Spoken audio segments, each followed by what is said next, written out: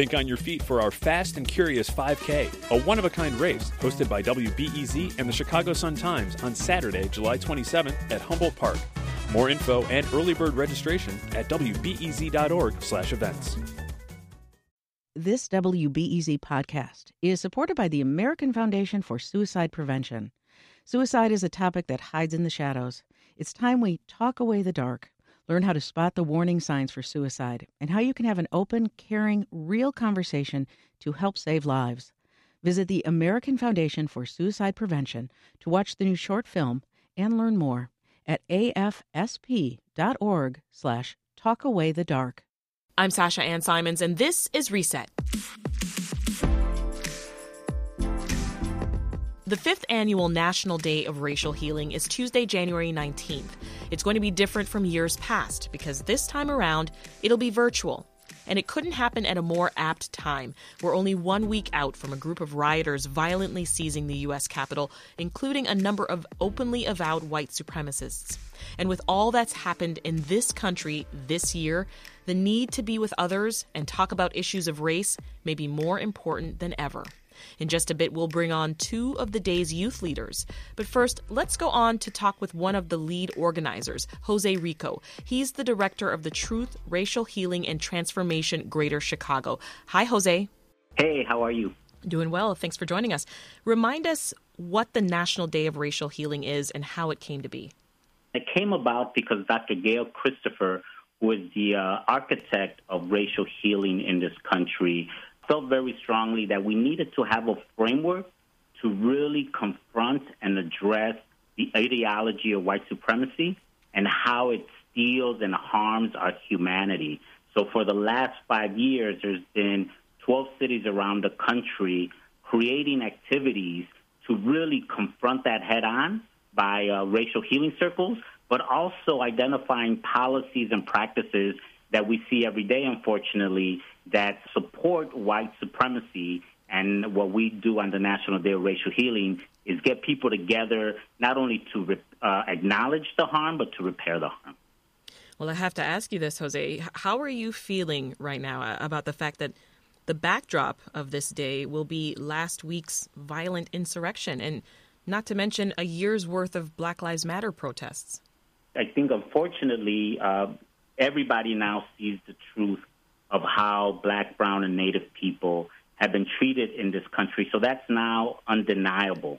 And I think one of the big areas that we also need to understand is that the only way we're going to repair that harm is that we agree that all of us deserve basic human rights, but also that we need to actually come together and acknowledge our humanity. That is one of the big things that white supremacy steals from us, is that basic ability for us to see each other as human beings and the actions and the commitments and the changes that need to happen in order to make sure, like we see with the COVID pandemic, that people have health care, that people have basic housing, that people have the ability to take care of themselves economically and socially. And so that is the fight that we need to carry on.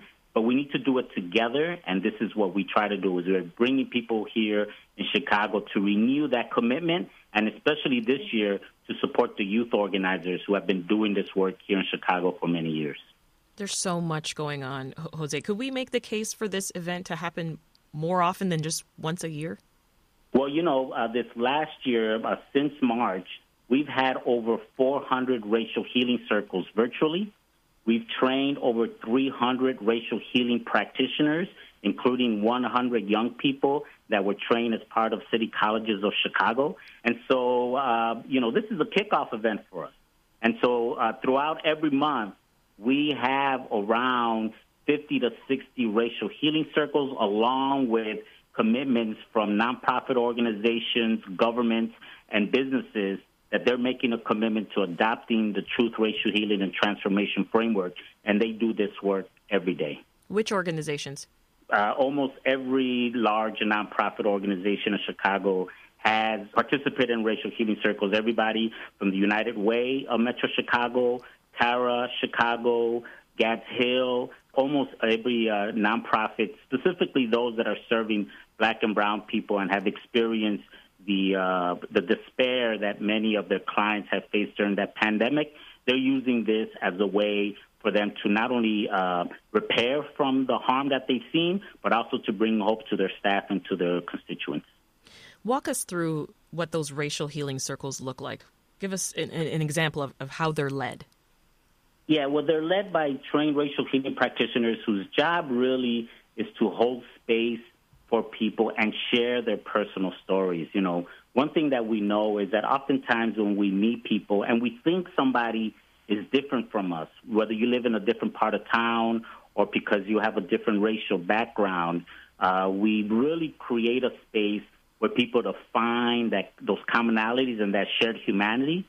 And what ends up happening after people sharing a few stories about how they grew up or experiences that have led to their resilience in these times, people start making a connection and commitments to each other of what they want to do to change beliefs that they've had in the past, but more importantly, practices that they want to implement in the future. So usually these are 3-hour circles with, because of we're doing this on online platform, between around 18 people. And many people make a commitment to do this once a week for about 4 to 5 weeks. And at the end of that time, people develop relationships and agree to work together to make some changes either through their personal life and their families and oftentimes in their organizations. And how specifically do you imagine the insurrection from last week will factor into the types of questions asked this year? Very much so. We built it into the day. We built it in because we now know that institutions that are supposedly here to serve and protect are causing harm to some people and abiding and creating opportunities for other people to run rampant. And so we know these institutions cause harm. Now the question is, what are we going to do to make sure that we repair that harm, and what are our personal commitments to make that change? The youth have told us there is no better time now to make those collective commitments and to take collective action. Jose, this year you're really strongly focusing on supporting youth-led movements. Why the emphasis there? Mainly because what we know, especially in a city like Chicago, when we look at the health statistics, the opportunities, the opportunity gaps, the challenges that young people face and being able to buy a home and make a life for themselves, we know that many of the fiscal policies, the tax policies, a lot of the decisions that civic leaders make in Chicago have a direct adverse effect at young people. I mean, we could obviously talk about the violence and what happens when somebody goes through a rampage to the city because they cannot get mental health or live in a very unstable situation. But we need to make sure that we support those young people that have been in the front lines telling us what we need, telling us that we need to invest in schools, telling us that we need to invest in social services and housing, in jobs that will be able to allow them to be able to be productive human beings in our city. And so we want to highlight them because they are the ones, frankly, as we see throughout time and throughout history, they're the ones that are going to lead the way for many of us. And we felt as racial healing practitioners, as circle keepers, as people that believe that we are all connected and have an intergenerational bond, that we need to support them, and they're going to lead the way, and we want to do what we can to support their efforts. And what are your hopes, then, for how this event might serve to change what we see in our communities when it comes to race? Well, my big hope is that we all know that the truth that we see is that white supremacy as an ideology is in almost every aspect of our lives, and we need to call it out so we could root it out. And the other big hope, and we see this all the time every time we do circles, is that we are going to be guided by love and that we're going to be guided by a spirit of change and transformation. And so I hope that after people experience the National Day of Racial Healing, that love is going to extend beyond their families and the people that are similar to them, but that love is going to extend to people that they got to meet and they don't know yet, but that they are able to understand that our existence here in Chicago is dependent in how we treat and love our neighbor and somebody that lives in the other part of town. That's Jose Rico. He's the director of Truth, Racial Healing, and Transformation, Greater Chicago. And we want to now bring in two of the Chicago-based youth leaders for the day. First, Damayanti Wallace. She is with the group Good Kids Mad City. Hi, Damayanti. And also with us is Berto Aguayo with hashtag Increase the Peace. Hi, Berto. Hey. Damayanti, I want to start with you. Tell us about your work with Good Kids Mad City. What does the organization do? So Good Kids Mad City is a youth-led gun violence prevention organization. We started about 2 years ago, coming up on 3 in March.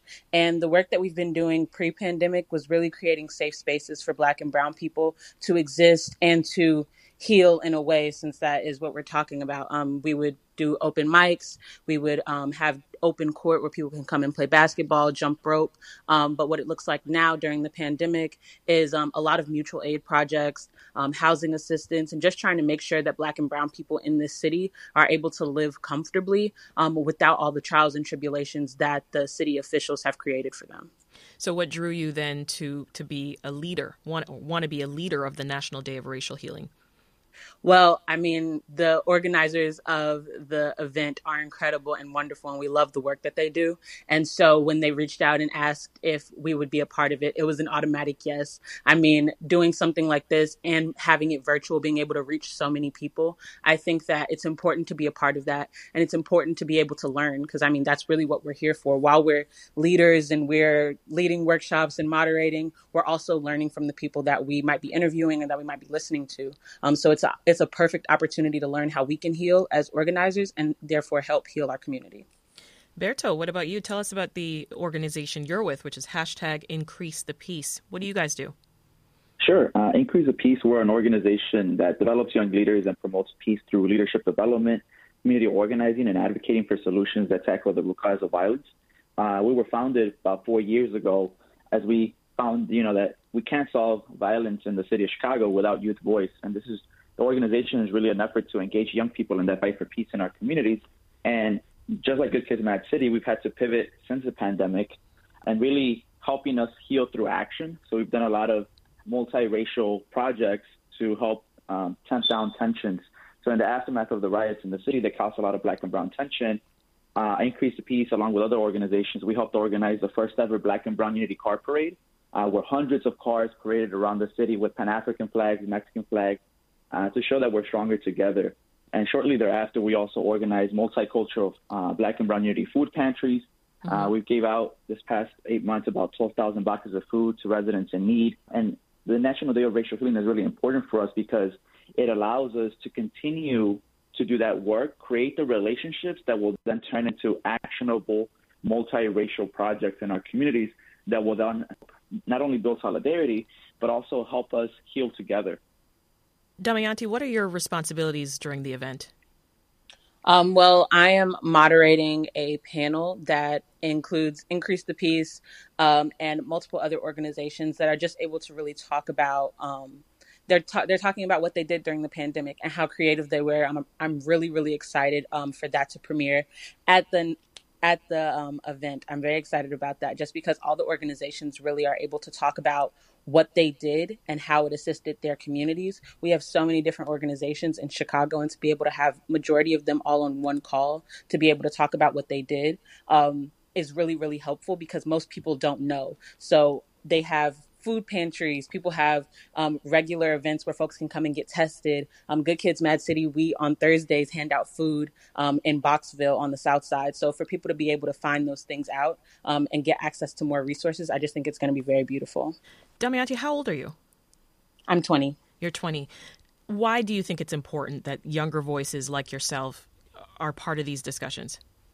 Well, I think it's because we are really living in the meat of this conversation, this kind of being able to get a job, being able to have these resources, being able to have access to things that aren't a luxury, that are basic necessities, housing, food, water, like all of these different things that feel like hassles right now should be basic and should be given to us without any question. So young people right now, 20, 25, younger, who are being displaced, who are out in the streets fighting for their lives, who are being exposed to COVID. All of these different things are obstacles, and we are the ones who are able to solve it because we are the ones who are experiencing it the most right now.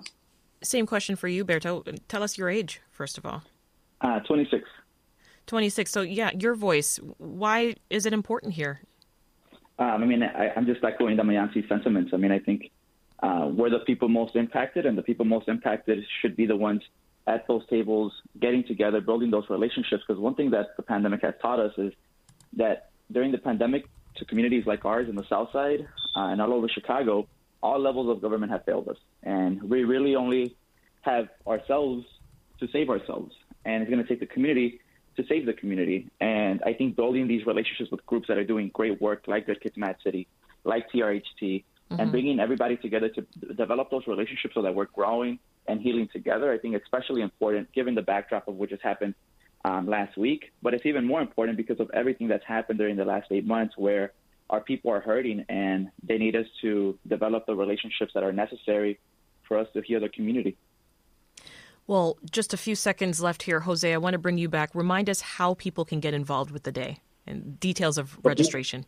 People can log on, transformshy.com, and you'll be able to register. Right now, we have over 600 people that have registered, so you will be on the wait list, but we know that there's going to be some drop-off. We also have resources and ways in which you could engage in these racial healing conversations on our website, but we hope to see everyone there, and we will also be live streaming the event on YouTube. That's Jose Rico. He's the Director of Truth, Racial Healing, and Transformation Greater Chicago. Also with us was Berto Aguayo with hashtag Increase the Peace, and Damayanti Wallace, a youth leader from Good Kids Mad City. Such great work, guys. Thank you all for joining us. Thank you. At this difficult time in our country's history, it's more important than ever to find news sources that bring you truth, facts, and a variety of perspectives and ideas. We work hard to bring you all of those things every day on Reset, and we're glad you're here. For more Reset, head to our archives at wbez.org/reset. I'm Sasha Ann Simons. We'll meet again soon.